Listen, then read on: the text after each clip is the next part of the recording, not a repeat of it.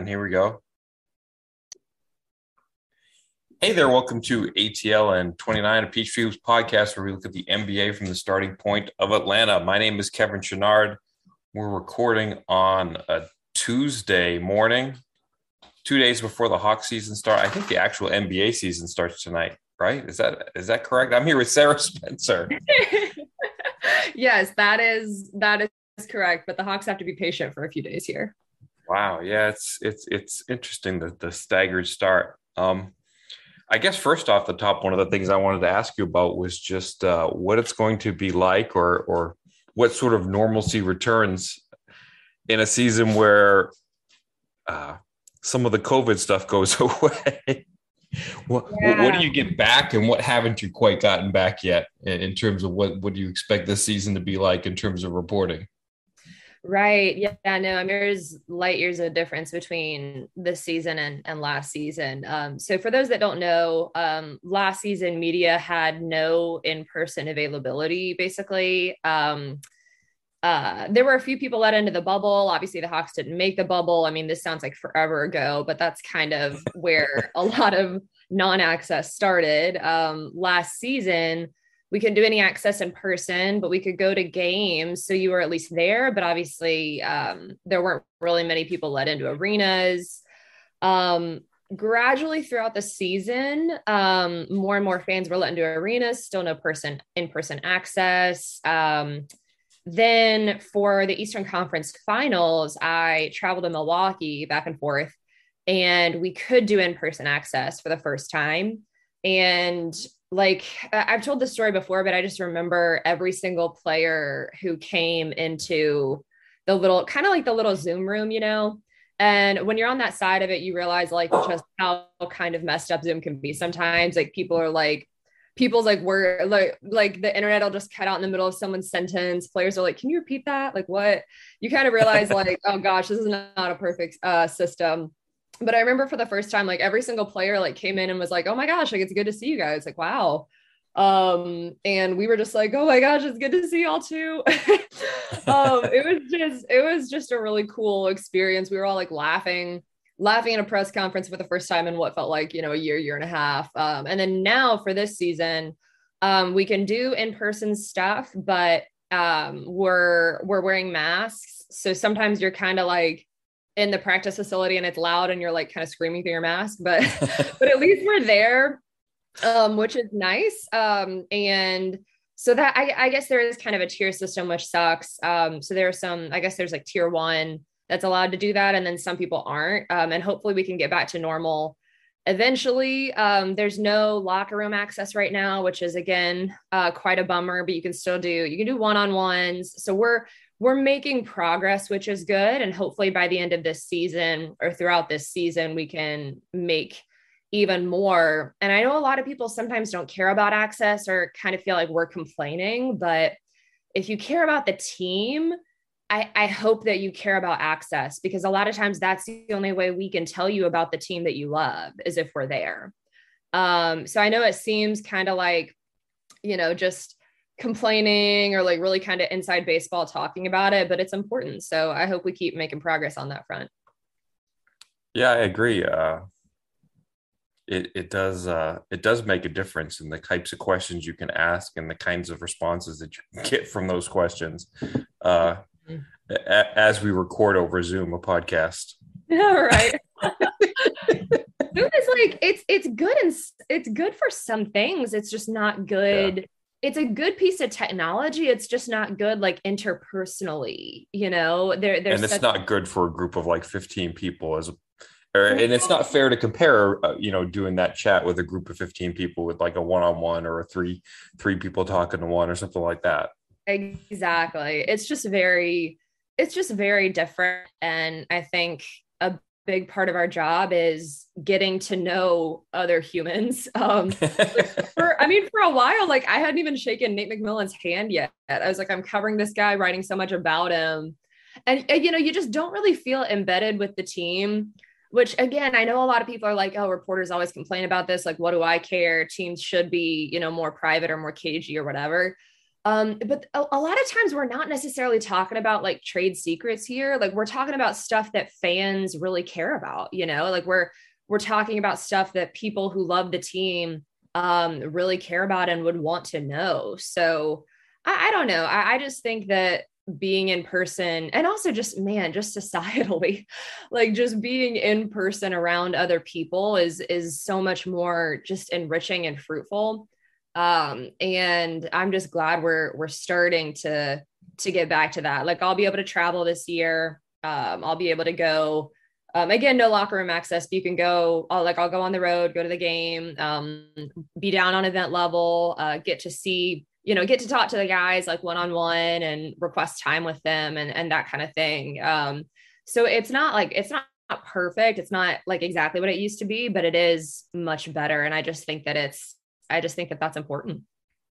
Yeah, I mean, honestly, part of the reason I thought now would be a good time to have you on as a guest is like, well, Sarah's been going to practices now for 2 weeks. It seems like all they've done is had practice, and Mhm. I think there's a lot to be gleaned. I'm going to ask you for what your gut vibe on so many things here, just because being in the presence of them kind of allows you to have a gut vibe, Yeah, and whereas you might not. yeah, it's crazy how like being around people might mean those people a little bit more than if you weren't around them. It's the darndest thing. Yeah, like yesterday, I totally got the vibe that Coach McMillan hated my TLC question. You know what I was like, is he going to make the roster? And he's like, we'll see. I know he's so. You know what though? I It's think like, he's one of those guys because if you remember, Kevin Herter declined to talk yesterday, which so that would be Monday for those listening. And Monday at 6 p.m. was obviously the deadline for rookie scale extensions, right. contract extensions to be extended, which is such a mouthful. But so Kevin declined to talk, but it's not because Kevin doesn't Kevin's like the most media friendly like Right. talkative guy. It's just that he was right on the cusp of that and he was like, I don't know if I want to probably I'm guessing here, but he's probably like I don't want to mess this up. We're like right at the buzzer here. I feel like Yeah, he that was the probably had to same field thing. some phone calls or something too. Yeah, exactly. He's Like, probably like busy or something, yeah. But I feel like that's what it was with Nate too. I don't think he was like irritated. I think he was just like we are like hours away from sending out our opening night roster. I don't want to mess anything up. For sure. But that's a good starting point. I know when we planned this podcast, I think the first topic on the agenda was Kevin Herter, and at that time it was, did he get the extension or did he not sign an extension? And now we know that he did sign the extension. Upon hearing that he signed and seeing the number for that extension, what was your first impression? Well, I actually thought that it was pretty good. So I think Kevin Herter's game, I don't want to say like underrated anymore because I think what he did in all of the second half of last season once Nate took over, but I guess when people mostly would have seen this come to light would be like game 7 against Philly, obviously. Mm-hmm. I think that what he can do, just the versatility that he brings, you've got a guy who can basically plug in like anywhere 1 through 3, blossomed as a defender, is just extremely versatile. I mean, I think the Hawks needed to keep this guy. I think that it's easy to forget all of these guys who are getting extensions or they're so, obviously like Trae Young, John Collins, Clint as well are getting, multi-year deals. They're really young and these guys are seeming like they're only going to get better. So I think if you can lock Kevin Herter down right now at a value that is maybe a little bit team friendly, I don't know. I mean, I think I think Kevin Herter is very valuable. And I think that this is a good deal. I mean, this is a good deal for both sides. I think it's good for them to keep him, especially because even if you've got a guy so this year, Kevin Herter will likely come off the bench because you've got a healthy Bogey and you got a healthy, hopefully, DeAndre Hunter back in the starting lineup. But even with Kevin coming off the bench, it seems like it's been a conversation last season and this season alike of how are the Hawks going to have enough minutes for all of these young talented wings, all of these, just this young talent in general. But when you have a guy like him who can plug in basically anywhere, um, I just think that he's still going to see the court a good bit. He can do so many things for you that it makes sense to keep someone around who's such like a kind of a Swiss Army knife, like his passing's pretty underrated. Obviously everyone knows he's a good 3-point shooter, good ball handler. And I think the really big key that probably helped this come to fruition is how much he locked in on defense last year and showed that he can do that, because that was a part of his game that needed a boost, and he gave him that and then some, because night in and night out, a lot of times he was guarding the opposing team's best guard, best wing. And I think he impressed a lot of people with that, namely Nate McMillan and GM Travis Schlenk. So I think it's good for them to keep him around. And I think it's good for Kevin to keep playing for Nate and keep growing that area of his game in addition to others. Yeah, I think in a lot of ways, you mentioned him coming off the bench this season. In a lot of ways, I think he's the sixth man or seventh man, kind of the primary bench player, in the sense that if anyone in the starting lineup, or Danilo Gallinari, let's say, missed time with injuries, I think he's sort of the first guy whose minutes go up as sort of a filler behind any injuries. If DeAndre Hunter misses any time, if Trey misses any time, if Gallinari misses time, I just think that there are ways to kind of shift players in the rotation, up a position, down a position. And when you do that, the guy whose minutes you most want to expand is probably Kevin Huerter. Yeah, I agree with that, especially because he's already played. So last season before last, he had some injuries here and there that hampered him in a few little ways. And then last season, he was one of the most, besides maybe like Solomon Hill, who was really consistent for them when his number was called. Kevin was providing a ton of consistency for this team when they were just, the injuries just snowballed and snowballed and snowballed. So you have a guy who's basically played with everyone at this point, because he was plugging in somewhere alongside someone just all the time, because they had so many guys out, and he kind of became like your go-to guy in a way, in a number of different roles. So I think that consistency, and also just, the Hawks are rolling with that continuity from what they did last season. You can tell they liked that group and what that group did, which is pretty easy to understand because they went to the Eastern Conference Finals. Right. Yeah. And they really thrived under Nate. So, you got Clint locked down for some years to come. You've got John Collins locked down. You got Trae Young locked down. And now you've got Kevin locked down. So they clearly like the synergy between that group. And I think you make a good point that Kevin can play alongside. He's versatile enough to kind of play with anyone. He fits in pretty well with almost any combination you'll throw out there.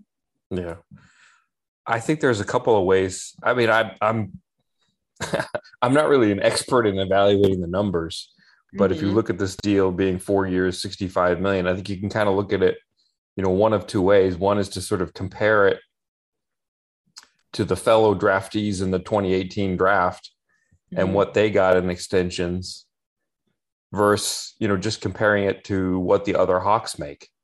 And I guess maybe starting there, if memory serves correctly, the Hawks have Bogdan Bogdanovic on a 4-year, $72 million deal, albeit one that starts a couple of seasons earlier. So, inflation raises. It's not perfectly apples to apples.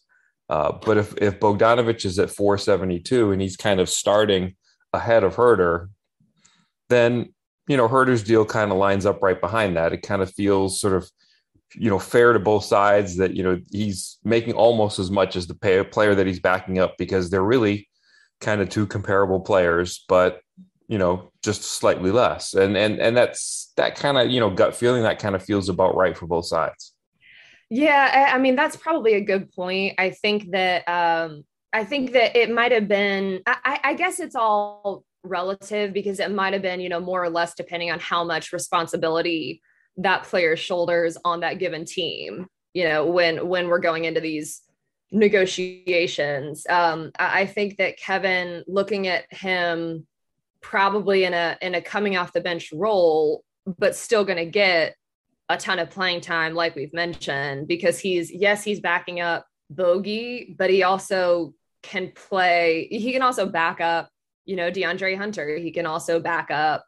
Last season he ran point and brought the ball up a fair bit. Like if Trey ever missed a game with something, ankle related or a minor thing here or there. So I think that the fact that he's versatile enough to do all that probably increases his value a little bit in my eyes. Mm-hmm. But that's a fair point, that it makes sense for him to be on kind of that same timeline, but just a little bit less than Bogey.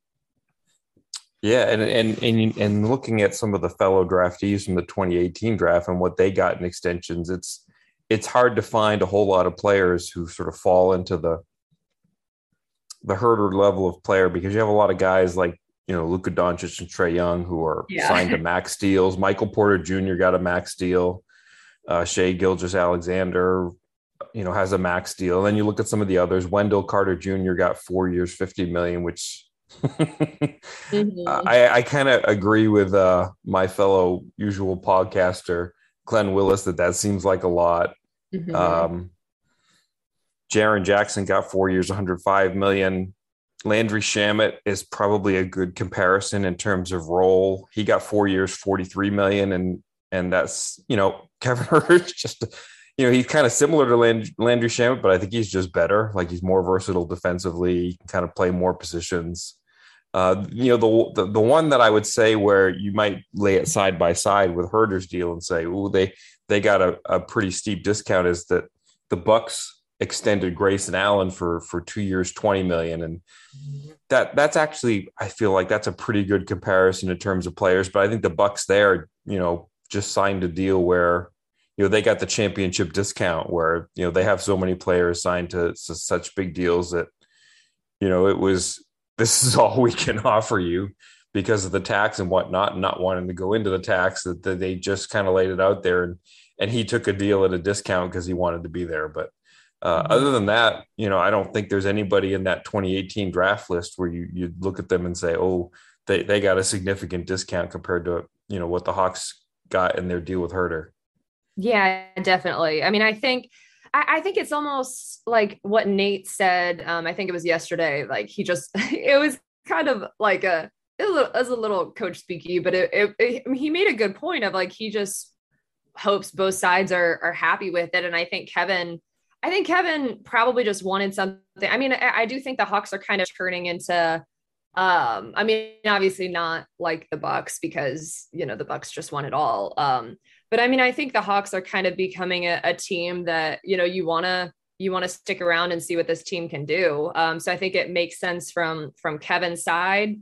And then I also think it makes sense from the Hawks side, because they do value him. He is more valuable than just, like you said, first or second guy coming off the bench, but coming off the bench in a variety of different ways. So I think that kind of ups his value too. And a lot of these guys are not that, it's likely that they're just going to keep on improving. So what you saw flashes of from Kevin last season, I know for a number of seasons now, it seems like he's wanted to kind of, become a little bit more physical, fighting through traffic, getting to the rim, that kind of stuff. So I think the Hawks are also probably thinking this is how he's going to continue to grow under Nate. And then I just think it starts to make sense for both sides. Yeah, I like that point that you made about, both sides being happy with it. He could have tried to go to restricted free agency to see the kind of deal that he would get, but I don't think he would be able to go to a situation with a team that would be nearly as successful. I think, if he went to restricted free agency and found that kind of restricted free agency deal that would have been comparable money to this one, it wouldn't have been a situation basketball wise where the team is as successful on the court. Easy for you to say. Yeah, exactly. Like I think the Hawks are starting to have that dynamic where players are like, I want to stick around and see what we can continue to do. It's funny how success, a taste of success and wins kind of, I mean, it really does just shift the whole paradigm to where well, and Travis, GM Travis Schlenk has talked about that as far as, trying to be a free agent destination. I mean, these days you got to have a guy who is interested and wants to come, but you've also, that's just it. You have to be that destination for them. You have to be a winning team. You have to be pretty much a contender, or at least somewhat of a contender. And then the mental side of it kind of switches to guys thinking, this is a pretty good deal and this is a pretty good spot. Right. Yeah, and that's a good point because that's where the Hawks are now. They need to, in pretty much all their future deals now, they, when they bring in players, they're going to have to be getting the good team discount because the money is now gone. They're going to be up against the tax, and so it's now time for, they're really not going to be able to bring in a whole lot of other players unless they match salary or they get somebody at a steep discount in free agency because there's the cap room doesn't exist and the room under the tax doesn't exist now because of the money that they've given out in extensions to Capella, Collins, Young, and now Herter. Yeah, I think this is kind of the year. And, even though I said, quote unquote team friendly earlier, because I think maybe in some locations, in some spots, Kevin Herter could have gotten a little bit more. But I mean, with the context of everything that we've said, it makes sense because now you just think of how this is kind of the last year the Hawks are going to have, the group that they've been rebuilding with, that kind of young core that was there. And then you have kind of the expanded core because Clint and Bogey are big pieces of that. This is sort of that last year where they've got to figure out how they're going to look for years to come. Because like you said, you're going to run into, you can't exactly pay everybody exactly what they want. Right. Because you've got a lot of up and coming players who are developing, and the Hawks have drafted well. They've been savvy and it worked, but now you have to think, okay, we're really gonna have to look and evaluate how these pieces fit together.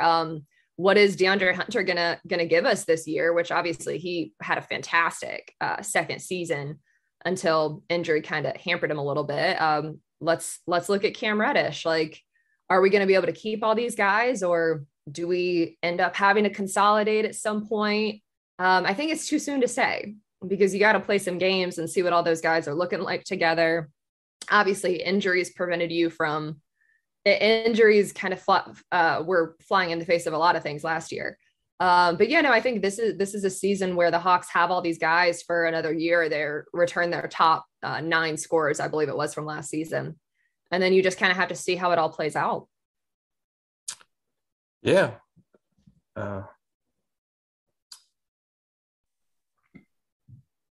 Trying to get a segue and get my story right here.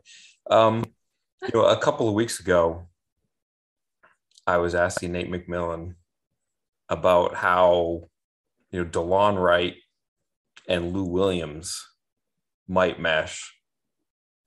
And as an aside, here's kind of, where the being around other human beings and trying to get, your gut feeling on what they're saying to you and body language and eye contact and all that sort of thing.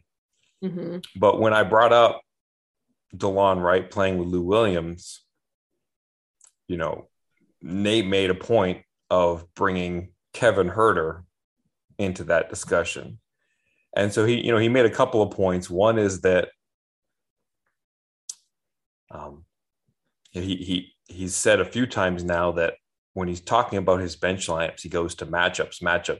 And I think part of that is that he feels like if he's got Cam Reddish, DeLon Wright, Kevin Herter, or Lou Williams, three of those four players on the perimeter off the bench, Mm-hmm. that they have enough offensive talent there that when they're sort of probing the defensive weaknesses of their opponents at the back end of their rotation, they can find a matchup that they like, and they might be able to do some offensive things that are a little more isolation related than what you might see in the starting lineup with Trae Young. Mm-hmm. But the other thing that I'm kind of reading between the lines is that, his three perimeter guys off the bench, if everybody's healthy, are going to be DeLon, Herter, and Cam Reddish, and that there might not be room for Lou. So I guess my first question to you is, what sort of role do you expect for Lou Williams this season? Yeah, it did kind of seem like that. It even seemed like that in the preseason, although that's very limited. And Lou was actually, I think, banged up one or two games.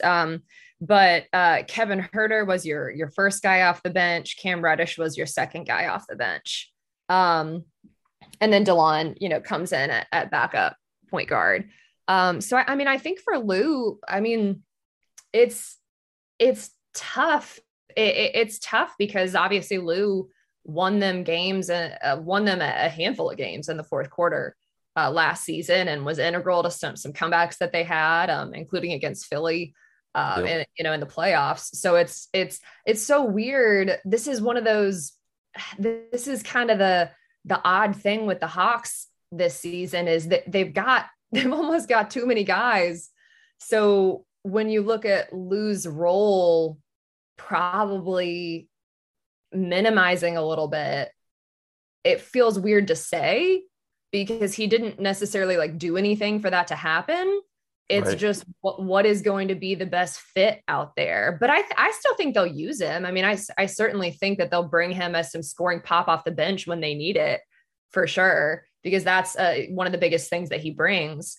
But the Hawks were still having, they were kind of using him as behind Trae last year, Right. but that's not exactly Lou's role, or Lou's best kind of role. Like he's a little bit less of a maybe a point guard, a little bit more of like that guy you want to come and shoot off the bench, and or bring some shooting off the bench and that kind of thing. So I think that they'll still use him, but it might be, the Hawks have had obviously that when Trae goes to the bench, they haven't really found a great answer at sort of backup guard at keeping things Right. going.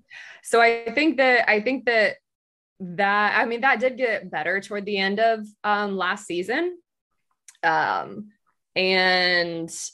I just think that they'll probably use him more in certain situations, maybe when they need that, because it doesn't seem like he might be the first. It doesn't seem like he might be the first option there. But it's tough. They've just got so many guys and not enough minutes to go around. Yeah. I mean, it sort of feels like he's out of the rotation, but then again, you kind of look at it and it's like, well, in the idealized world where all the Hawks are healthy, he's sort of outside the rotation looking in. But then you say, well, how often does that happen? Oh my goodness. That's such a good point, because last season we were having this conversation, not you and me specifically, but just all of us collectively. We're having this conversation about how are the Hawks going to have enough minutes for all these guys. That was a conversation last season, going into last season, with Lloyd still here, all that stuff. How are the Hawks going to have enough minutes for all these young, not even young guys, I guess, just all their guys. And then injuries hit them like a ton of bricks, unfortunately. And that was not even remotely an issue because they were so hurt that Kevin was playing 30 minutes a game, so we don't know exactly how all of that, it's a good point. We don't know exactly how all of that is going to shake out, because you still have a few guys who have been banged up in the preseason too. Yeah. They're finally starting to get healthy, but DeAndre Hunter hasn't been 100%. Bogey hasn't been 100%. Kevin hasn't been 100%.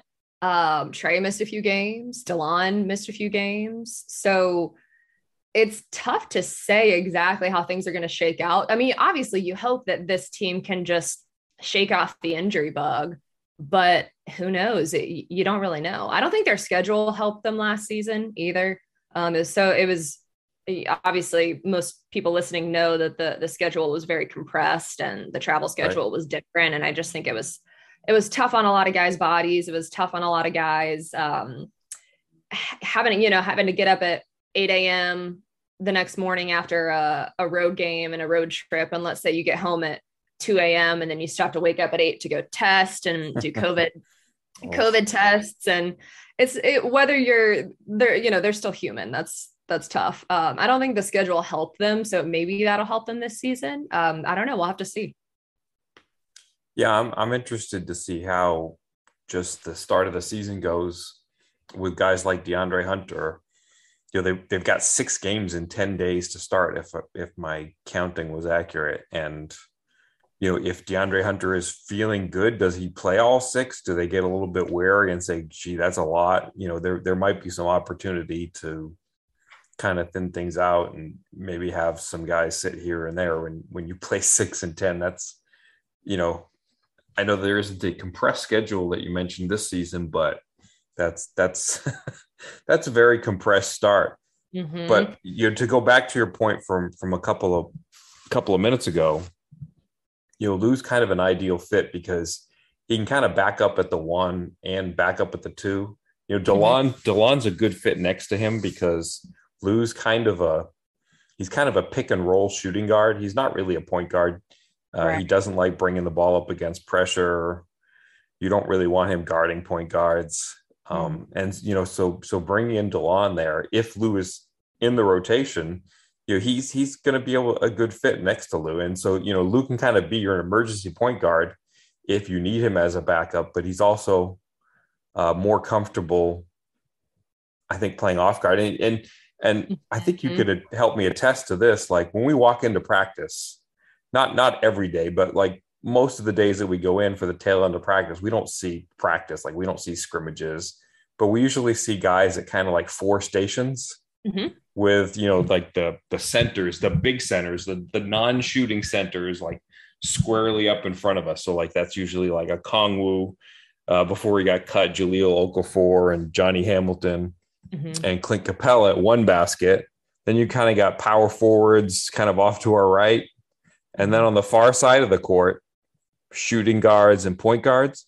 Is that a fair assessment? And I think that we've seen Lou with the shooting guards. Like he's usually in that station with Kevin Huerter and Cam Reddish and DeAndre Hunter. Is that fair? I think so. That's normally the basket he's at.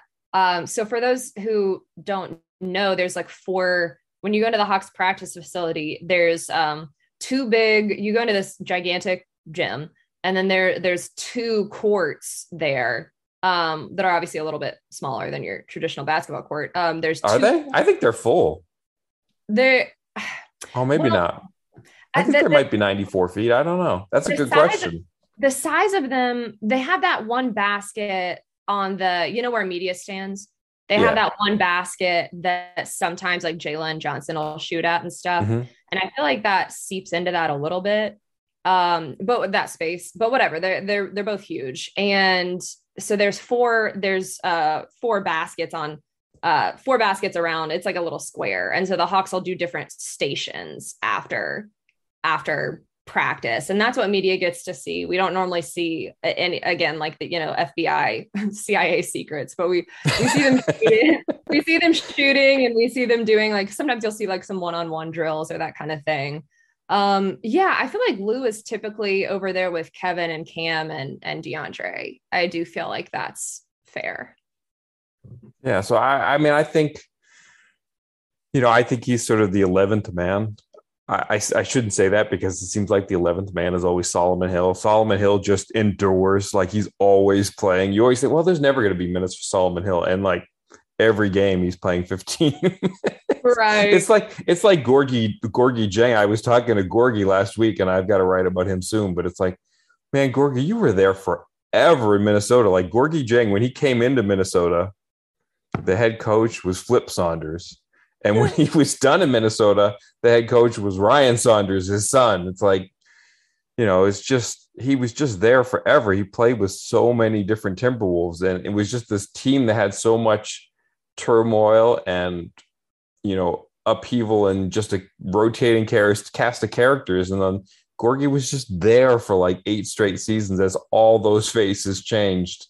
Solomon Hill just has that same sort of enduring power. Like, he's just going to play 18 minutes a game. You don't know how, you don't know why, but it's always going to happen. That's a good point about Solo. He ended up playing, I think, more.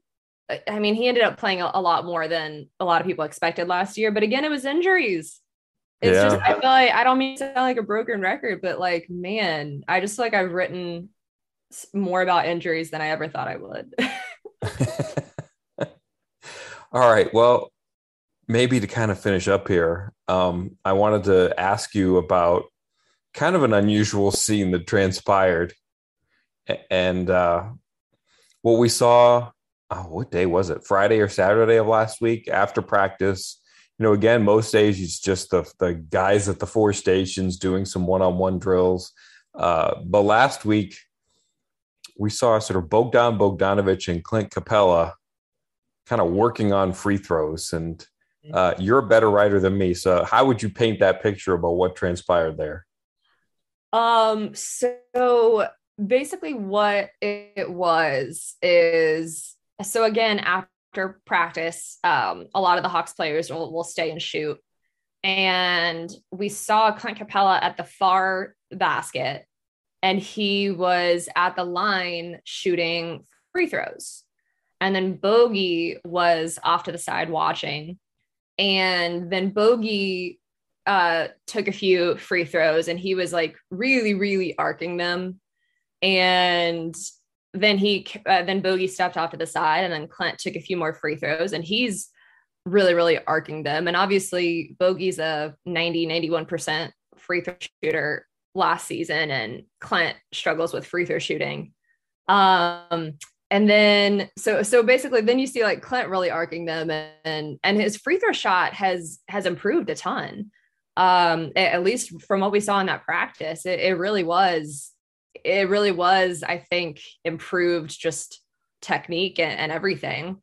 Then, so they're over there for a while. Bogey he'll occasionally like make some noise or kind of jump in the lane, kind of trying to almost like trip Clint up.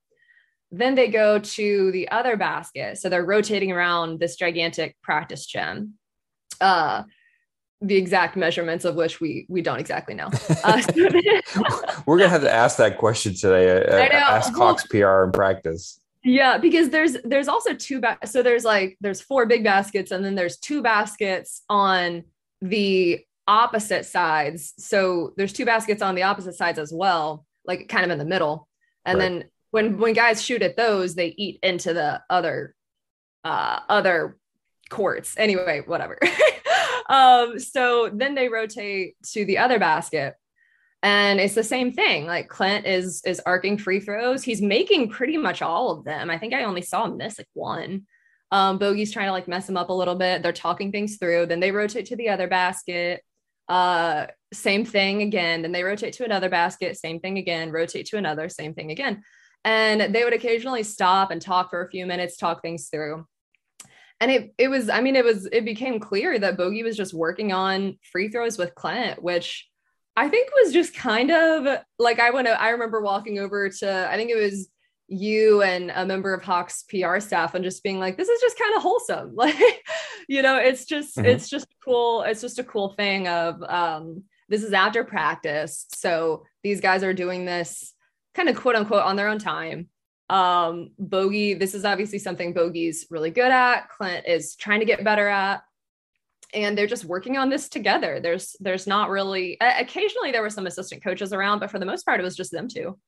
And I remember, so I asked Bogey about it. I think it was it Monday? I asked him about this, a few days afterward, because the next day, I think Saturday, I was there, and they did a similar thing. They were going through it again. And I asked Bogey about it, like, oh, are you just like helping Clint with free throws? And he was like, yeah, no, I mean, we're just practicing. We're just practicing. Like he didn't want to make it seem like he was a tutor or something. Cause obviously Clint, it's like, you know what to do. You just have to practice it. And so I think he didn't want to make it seem like he was coaching Clint up or anything, but he was just like, yeah, no, we're just practicing, you know, we're just walking it through. Like he wants to get better at free throws. So yeah, we're just practicing. And he didn't want to make too much of it. I could tell. I don't think he wanted to take, I don't think he wanted any like credit for it or anything, but I just thought it was cool. I don't know. I just thought it was a cool thing. I mean, obviously Clint probably does that for a lot of the guys with defense. So it's just one of those, it was just one of those kind of chemistry moments where you get to see behind the scenes stuff that is just cool and kind of special. And that, you know, we weren't seeing that for a long time, and you miss little details like that I think are really cool. And they just give a little bit more insight to the team and what goes on and that kind of thing. So I don't know. I just thought it was a really fun tidbit. Yeah, that's a really good point about that's the kind of thing that you get from the in-person experience. Mm-hmm. And it's funny, I think part of the reason that Bogdan, maybe it was really starting from the assistant coaches. My dog is sneezing. Oh, puppy? Puppy? No. She's probably like 7 years old. And so I think part of the reason, for the arc is, part of it's Clint kind of has normally has a too low trajectory on his free throw, but he also kind of stops. Like you watch Clint shoot a free throw and it like starts well, like he bends his knees and he dips and he gets that kind of gradual build up from his feet through his knees rising up. And then he bends his elbow. And then all of a sudden it kind of like freezes partway through his wrist motion. Then he kind of snaps the wrist at the end. It's like, well, no, don't stop. You had it going. Just kind of let it flow all the way through. Right. And Bogey was kind of coaching him with that rise motion, kind of getting him through that. Mm-hmm. But it was so impressive, the body language. I'm going to expose my biases as a math teacher here. It's like I was impressed by Bogey because, and I think that seemed to be, when I put something about it on Twitter, that seemed to be the responses. What a good teacher. And I kind of go with that. It's like, he could be in a car on his way home ready to get some lunch. And so he's being generous with his time. And, he had terrific mannerisms as a teacher, but I was really impressed with Clint because I could just, for so many guys, I could just see people being like, yeah, bugger off. Like, I don't need your coaching. Come on. And I was just watching Clint and he's smiling and he's listening intently. And it's like, man, what a good student, man. I want a student like that. That, Yeah. He just, my gut instinct was to just credit Clint so much in that for being a good listener, for wanting to get that instruction and really taking it to heart. He was not closed off in any way. He was completely open to it. And it kind of reminded me of, I don't know why it kind of happens or, what the underlying part of it is, or it's probably just genuine. But, one of the things that, I've heard Travis say over and over again is, well, it just goes to show what a great person we think Clint is. When he's talking about Clint, we can't emphasize enough what a great person we think Clint is. Mm-hmm. And, I think of Capella as a top 5 center in the NBA. And at the same time, you look at that list of top 5 centers and there's a lot of bristly guys on that list. And I think Clint is probably the top 5 center in the NBA who's most well liked by his teammates. And I think that's kind of a big asset. Yeah, you could tell that when we were watching them go through this, you could tell that Bogey was being very chill about it, like helpful, but not trying to be, too much of a coach, just being a good teammate. Like, oh yeah, here's this, here's that. Yep. All right, good. Like you could tell he was just being very, casual, but helpful. And I, which is I think a good vibe when you're someone's teammate, not someone's actual coach. Mm-hmm. And then you could tell Clint was like, okay, yeah, let me do this. Let me do that. I don't know. They both just had really good attitudes about it. It was just a good it was just a good moment. You could tell Clint was like, it was kind of like Bogey was being gracious about it. Clint was being gracious about it. It was just a fun little behind the curtain moment to see. And obviously, I mean, Clint, his free throw looks good. It really did look good, and that's something he wanted to work on. So it was both like productive, but also kind of a wholesome moment. Yeah, I mean it's it's a whole different ball game when it's like 9:30 at night and you're 2 minutes into the third quarter and you shoot your first free throw of the game. It's like, can you bring that moment in practice and summon it to that moment on the court? But it definitely did look very good in practice. So it's better than not having that moment, and like, he's done a lot, like compared to when he was a rookie. I think he shot like 30% from the free throw line as a rookie. So he's made a lot of progress already to get to this point. So that's exactly. And I bet Clint does that so much with like other guys regarding defense. And I mean, Clint's like the anchor of the defense too. I mean, I would not be surprised in the slightest if Clint had done similar things with guys about defense or other things that are kind of his specialty, Yep. Well, I can't thank you enough for doing this. I'm looking forward to this season. I'm looking forward to being around other humans, including you. And yes. I'm excited to do this whole season thing. Yes. Thank you so much for having me. Awesome. Thank you for sharing your time. And I really appreciate it.